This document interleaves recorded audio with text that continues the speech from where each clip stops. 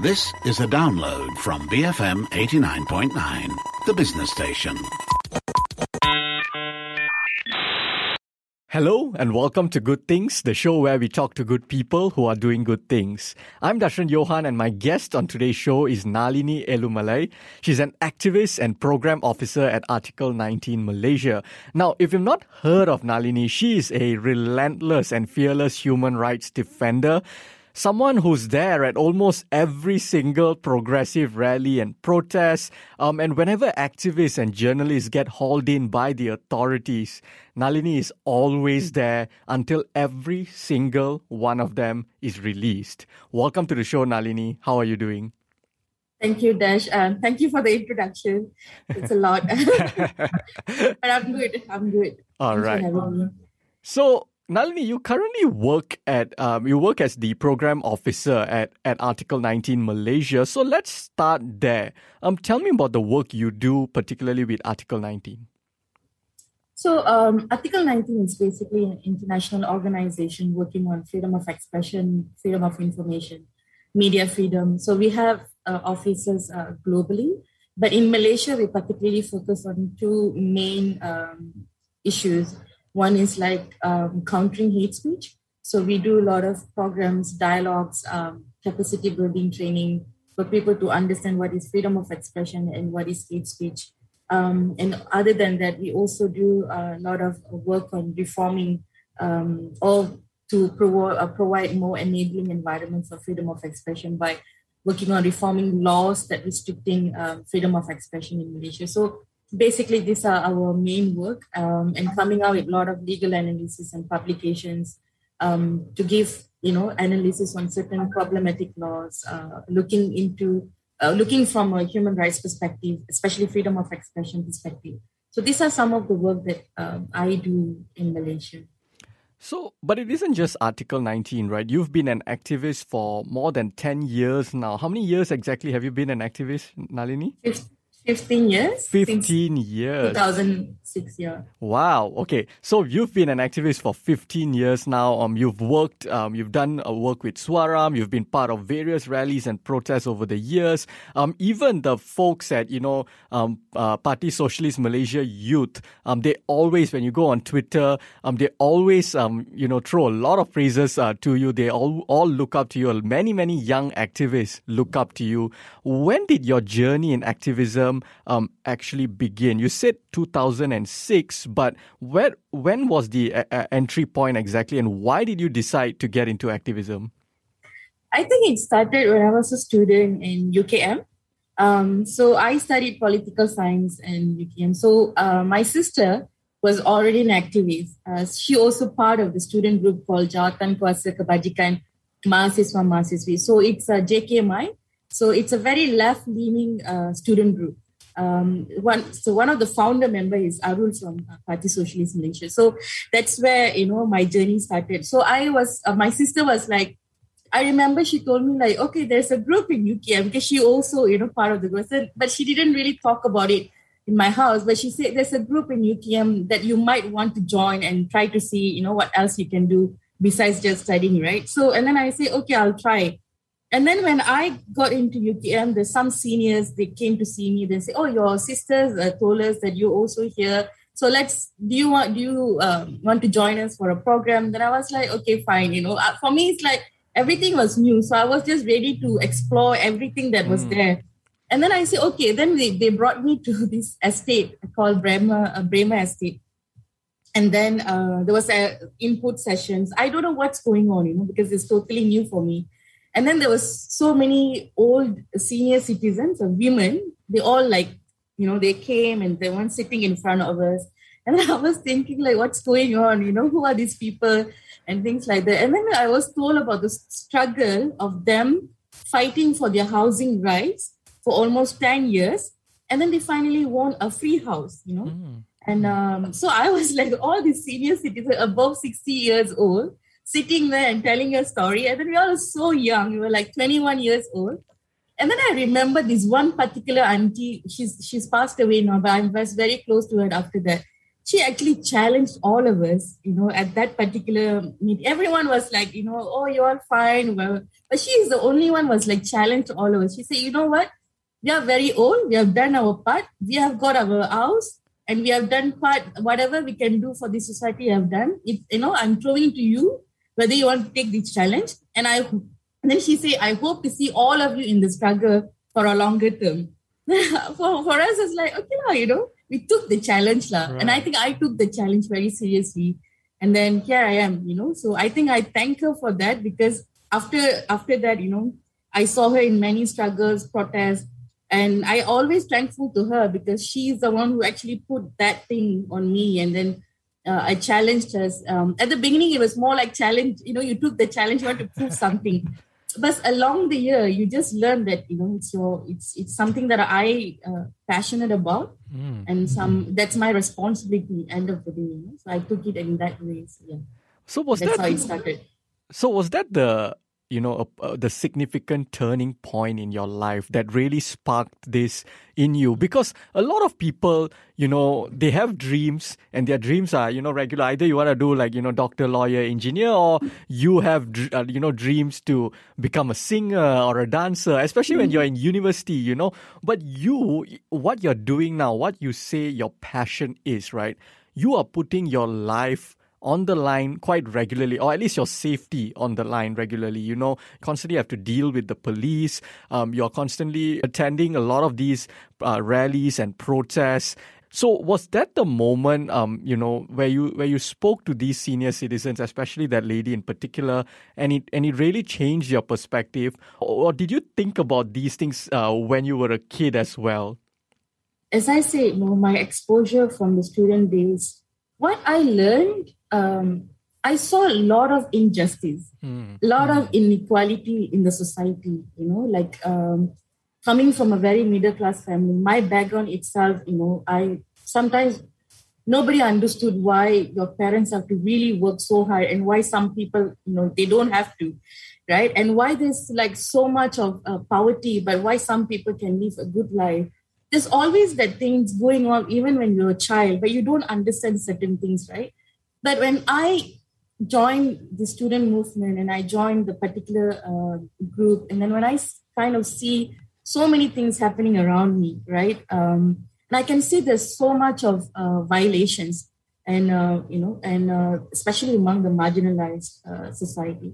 So that actually, for me, is like more like open up my mind, open up my eyes to the reality, And so at that point of time, I was thinking to myself, like, what can I do, to change this? It's more like it was easy at that time. Say, oh, maybe we can do this, we can change the thing.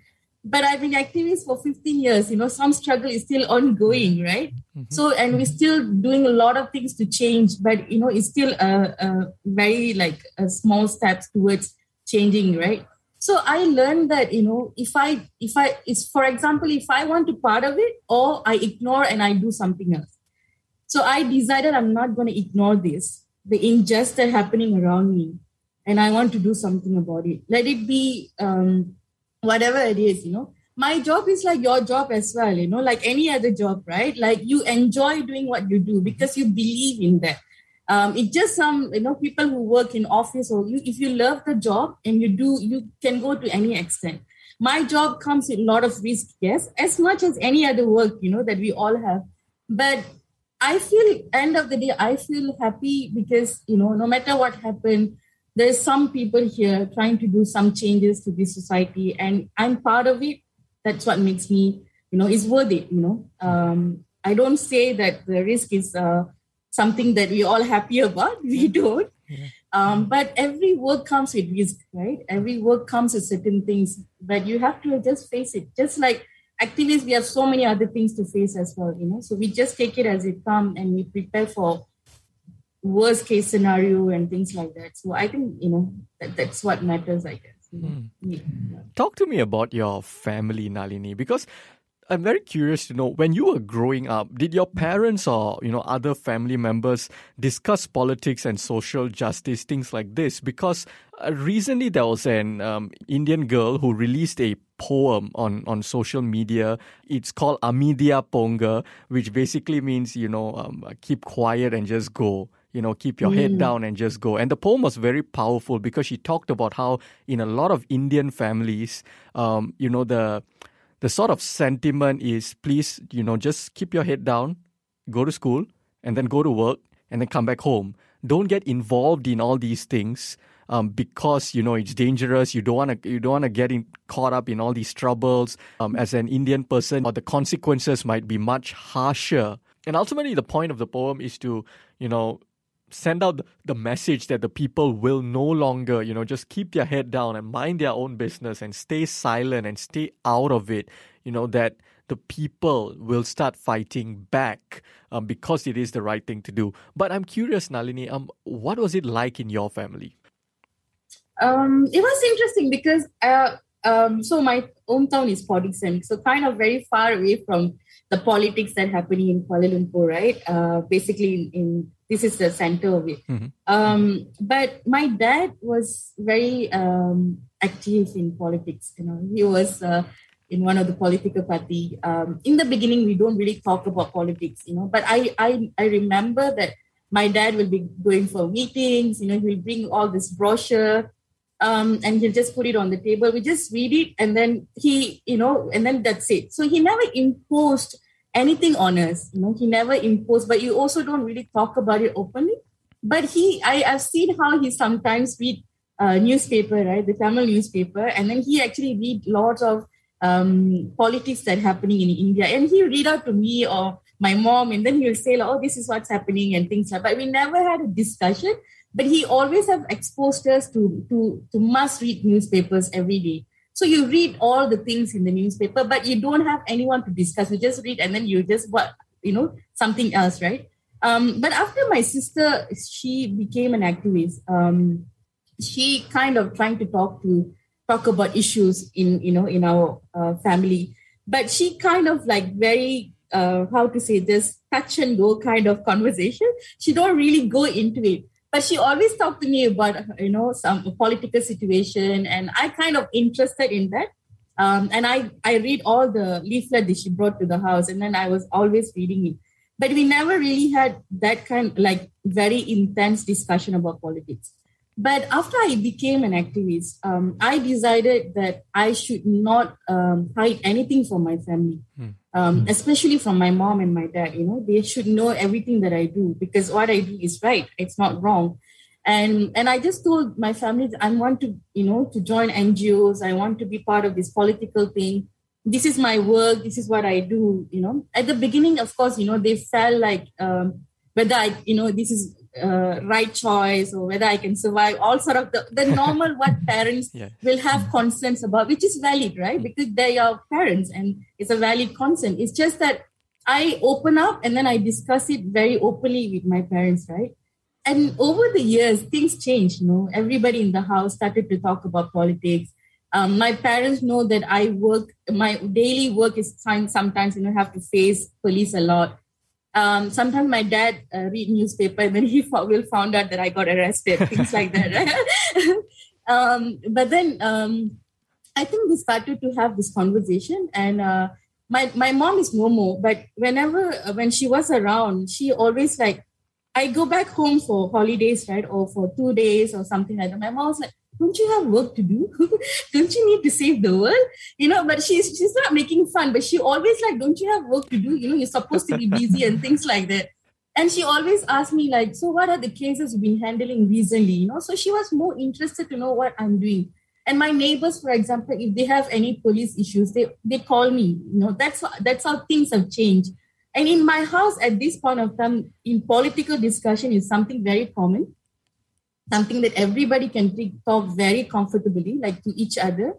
And we have a lot of arguments, we have a lot of different opinions, but that's fine, we all can have a very civilized kind of a discussion. Even my niece and nephews, who is 12 and 13 years old, they talk about politics, They ask me "So auntie, what's going on in this country at this moment?" So I was like, wow. And then so they will ask me about what is this political party is about, what is this about. So they have more interest. I think that space that we provided in the house for people to talk comfortably is actually allow the youngest in the family can talk about it very freely, and then they don't feel scared to talk about it, right? So they always want to know what I'm doing, what kind of meetings I'm sitting in. If I say that I'm in meeting, oh, what meeting was that? What you were discussing? So there's a lot more interest in the family. So I think it's also, I'm very glad that, my family is very supportive. They never stop anything that we do in our family. And my mom and my dad was like biggest support, biggest backbone for activism that I'm doing. So if without their support, I don't think, I would have stayed, for example, because there would have been a lot of clashes, right? Like whether you want to make your family happy or not, or you want to do your work or not. But I think my family was dealing with it very, very calm, and then they didn't really give any trouble. There's a lot of respect from my family members to me and my sister. It comes a point that without both of us, there won't be any discussion in the family. It's like we must be there to discuss anything. So there's a lot of respect for our work and for ourselves.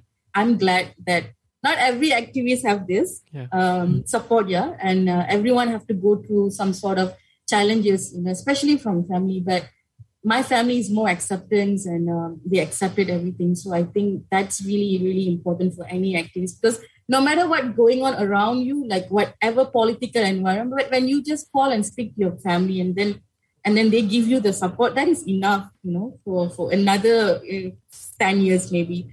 So I think I'm lucky in that sense, but I know the others, some activists struggle as well. Still until today, some people having issues of convincing their families, but I think it depends on your families, On the show with me today is Nalini Elumalai. She's an activist and a program officer at Article 19 Malaysia.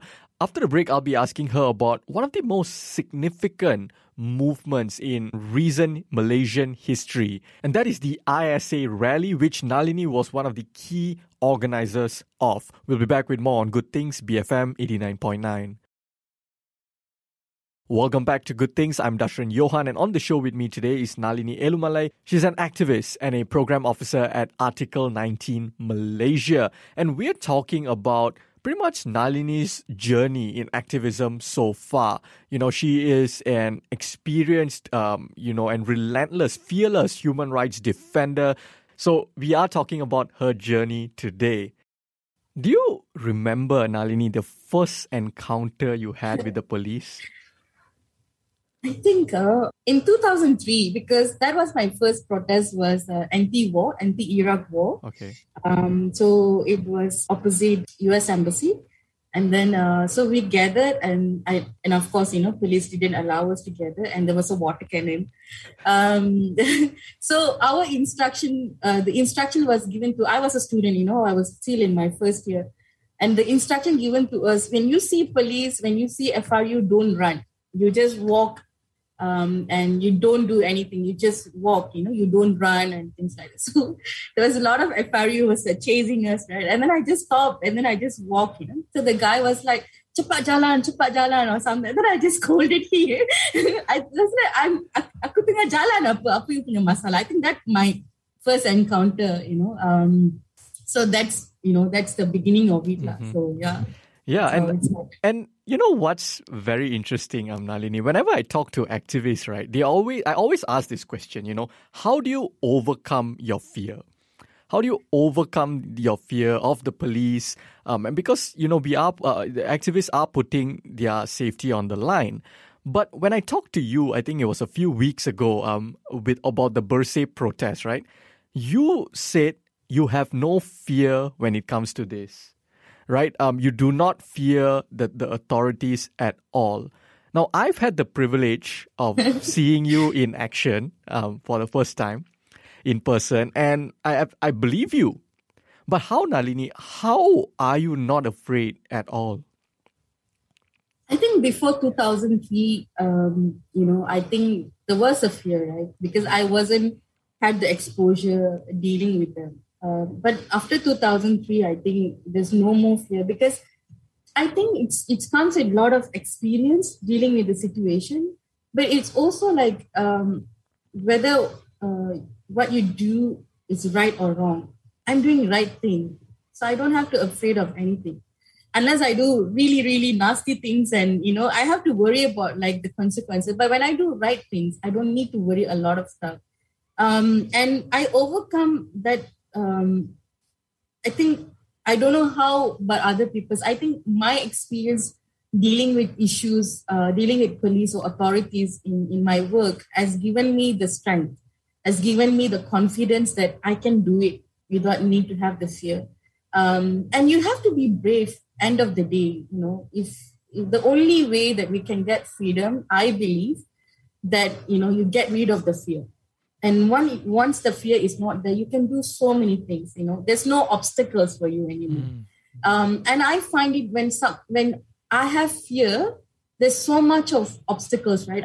I think about a lot of things, but when I free from that fear, I can do so many things, and I can involve in many things, and I think that's what matters to me. And I know this is not the situation for many as well. I totally understand, I recognize, and I acknowledge it. But different people have different way of dealing with it. For me, I just deal with whatever comes to me with the experience that I have, and I believe what I do is right. And I just and I believe until today that no matter what happened, I'll get through this. And there's a lot of solidarity around us. There are a lot of people will come and support us. People will be very quiet, but it doesn't mean they don't support you. So people also, like, a lot of people are supporting our work as well. So comparatively, now there are a lot of people out there, supporting you, like in social media and things like that. Last time you cannot see all this, right? This bodies was like, it was there, but you cannot really see it. But now you can, So I think that gives more strength, that gives me more power, I guess, that I can do more things, without fear. Yeah. Yeah. Now, you talk about, experience and a time where there was no social media. Now, I think this reminds me of a conversation that we were having, just on Twitter with another human rights defender, Michelle Yesudas. And what was funny is she talked about how, because now, we are seeing a new wave of young protesters. The youth movement is growing. It's a new wave.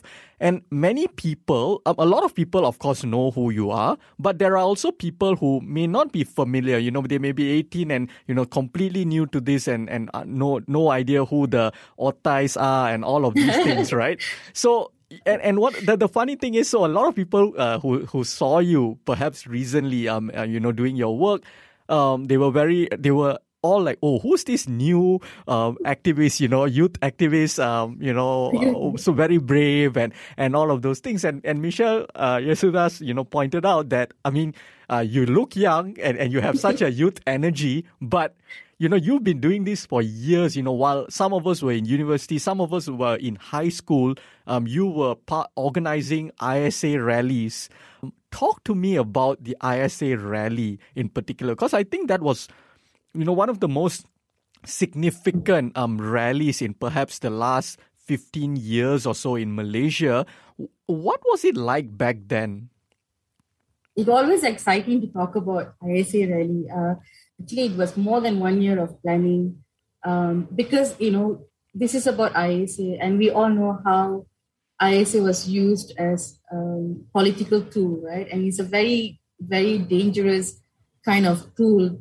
Everybody's scared of it. But there was so much of awareness, Swaram, for example, it born because of ISA. And I've done lots of work empowering people and educating people about ISA. And then we had Gerakan Mansukan ISA, which was formed in 2001. So basically, it's a movement. But we also had this, whether we want to try or not. We had a lot of protests, but ISA really was always can we do this? Can we, get people on the street? Can we actually make this voice go out from many people, right? But somehow we kind of had this 1 year of planning and, so much of work has been put. I remember when I first drafted the proposal for the rally and how it could be, I put forward in the committee and everybody was like, still, you have this doubt, right?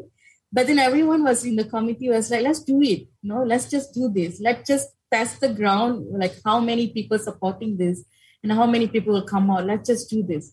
So, and then we brought that proposal to, the opposition back then, like pass, and everyone's very, very committed.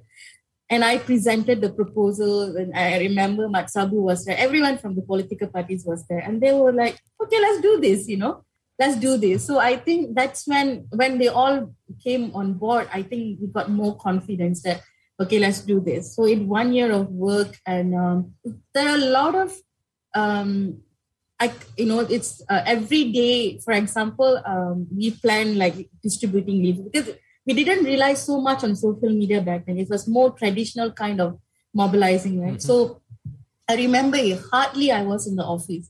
Every day I will be somewhere distributing leaflet or doing something else, meeting up people, groups, and everyone talk about the rally, and then, invite them to be part of. So I was doing so many, that kind of work. And then I remember my colleagues were like, hey, you are in office today. They were like very shocked that I'm actually part of the team, So I always outside. But I think I remember the team was very solid. I had a really, really good committee to work with. There was a lot of support was coming in as well from all the political parties and NGOs. I think that gave a lot of confidence. And we had a lot of charama, lot of exhibitions. It's a very traditional way of mobilizing. We came up with a lot of leaflets, so we go actually like in Sogo, we are leafleting. And so I still remember those days that, it's very, really, really hard work. You really go out and you do it every day. And on the day before the rally, there was so many intimidation from the police. They say it's illegal, you shouldn't go. And then they started the fear. It's similar what you see from the Lawan one, right? But that time was even much worse, right? It's all over the paper. And then they were saying, you shouldn't go for the rally, and there's a lot of intimidation and things like that. So, but then I think we were very stern, and we were like, we have to do this, no matter what happened. And whatever that's coming up after that, the post-rally, you'll just see what happened. So I think it's all just semangat lah, everyone had this so when on the day, of course, there was a lot of, the police, of course, they used water cannon and tear gases and things like that. But there were more than 50,000 people on the street in Kuala Lumpur for the first time, biggest anti-ISA rally in the history. And I think that sent a really important message to everyone, not just in the country, but all around the world, who actually was very supportive of our campaign. And eventually, after that, in 2009, after the rally, there were many people that we mentioned in our campaign were released. There was a lot of pressure, there was a lot of international pressure as well. And they released. And then 2 years after that, in 2010, government was, at that time was talking about, or maybe we should amend the ISA. So from nothing to we should amend the ISA. But we're like, no, you should abolish the ISA and things like that. But in 2011, when I remember on 15 September 2011, that was a very eventful year, right, with the EO6 birthday and things like that. And then he announced one day before the Malaysia Day that ISA will be abolished. That was something. Of course, we take credit because that announcement didn't come just like that. There were so many things happen, and there's so much of pressure happened, and they actually pressured the Prime Minister back then to come up with such a political announcement. And of course, he didn't get good support from his own party and own coalition. But we took it credit out of it because there was 30 years of work was put forward to educate people. And everybody have told how this ISA was a political tool used against people who are critical of government, and nobody has, until today, there was no one has charged or tried in court, that's how abusive it was. For me, it's like, it's one of the most important moments for everyone in the civil society as well, because it's a long campaign. And finally, we see that abolishment. Of course, they replaced it with SOSMA. So the point is you can abolish the laws, but the most important is you need to stop the practice of detention without trial. That hasn't stopped. So our struggle is to stop that practice, not just abolish the laws, but you need to stop government from not allowing people to be tried in court, right? So that is a long struggle, and I think it's still ongoing. From the ISA rally to Bersih over the years, to the Lawan protests that we are seeing recently, this new movement, what are the changes you've seen over the years from two perspectives, right? One, from the perspective of, the authorities. Have their methods changed? Have we as the Rakyat, reclaimed a little bit of the democratic space over the past, since you started until now? Have you seen change in that regard? And also when it comes to public support, because I'm wondering if there was a time where a lot of people in the public, because perhaps there was no social media and things like that, maybe they were unaware, or they thought, oh, who are these rebels? Why are they causing problems and things like that? And versus how it is now. I'm wondering if there are shifts in public perception towards people's movements as well. I think what I can see changes basically the way we mobilize. As I said, in 2009, it wasn't really a social media kind of thing. It's more traditional methods. But after 2010, especially after the Arab Spring, which actually was mobilized through Facebook and social media, I think that has changed how we work as well, how we mobilize as well. So I think we rely so much on social media nowadays for any mobilization. I think that one of the difference I can see. And in terms of movement, I think it's more, we can see more support, definitely. There are more people are coming out and support, more younger generations aware of issues, politically they are more aware. Anyone now can talk about any issues, without fear. Of course, there are a lot of other restrictions, comes with some consequences. But having said that, but there's a space for people to express themselves is much, much better than before. And then, no more same faces in the, so you can see some really new faces in the movement, which is really, really good, because movement is that, right? If the more you move, the more new blood should come in. And I think that's what's happening now. As there's no more the same people as organizing anymore. There's a new people are doing it, like Lawan and everyone. They're doing extremely good job, and I think during the pandemic, we never had this experience before, we never had someone wearing mask and go for protests.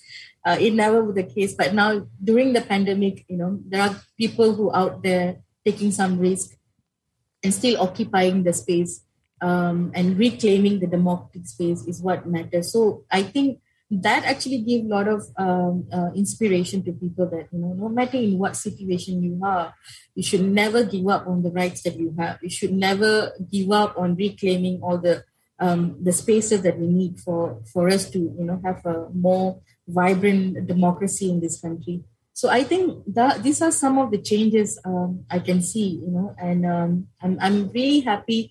I'm still young, but I'm not that young, but I'm really happy to see that really like people in their 18 or 19, talking about issues that we never spoke about in the past, like really, difficult issues that they want to talk about. So I think in terms of discussions about politics also have changed. And there are new issues are being brought up for the discussion also, like gender, women, and how the representations of minorities is very important. So these are all new kind of discussions taking place. So I think as a society, I think we're also moving towards, discussing more openly on certain issues that maybe not in my generation would like to want to talk about it, right? It must be something difficult. Maybe there's no perspective at that point of time. Now there's a lot of reading materials. There are a lot of discussions happening in the internet. So you have so much of exposure. I think, but of course the authorities, if they might have changed some kind of methods. Now they arrested. Now they're going to the homes and then, checking address and things like that. That always will be there if you don't change how the institutions work. We have to make sure that we change the misuse of power in the institutions like police and everyone. That's another level of campaign and efforts that need to take place. And we really need to tell them that, they need to practice separation of power. They need to be independent. So this all is part of the democracy that we are working towards, right? And hopefully one day when we all protest, they will be more open to facilitate. Even now in some protests they do, because under the Peaceful Assembly Act, that's what they're supposed to do. But they also still, arresting and intimidating. I hope one day that will be stopped, and then, they actually can be more proactively support the rallies and, facilitate without need to go through any intimidation. What would you say is your biggest accomplishment over the years? Because, like you said, activists and even journalists and all, right, when we get into the field, especially activists, the dream is to, change the world, especially when you're a young person, 18 years old, 19 years old, I'm going to join activism. And by the time I'm done, wow, this world is going to be utopia. But, as it goes along, you realize that that's not necessarily the case. It's always an uphill battle for the progressives. And oftentimes a victory is just merely pushing the needle, perhaps 0.1 centimeters forward. And that's important. So out of all of that, right, the small victories, the bigger victories that you've had over the years, what stands out to you the most? I don't see any, because it's a collective work, it's a teamwork.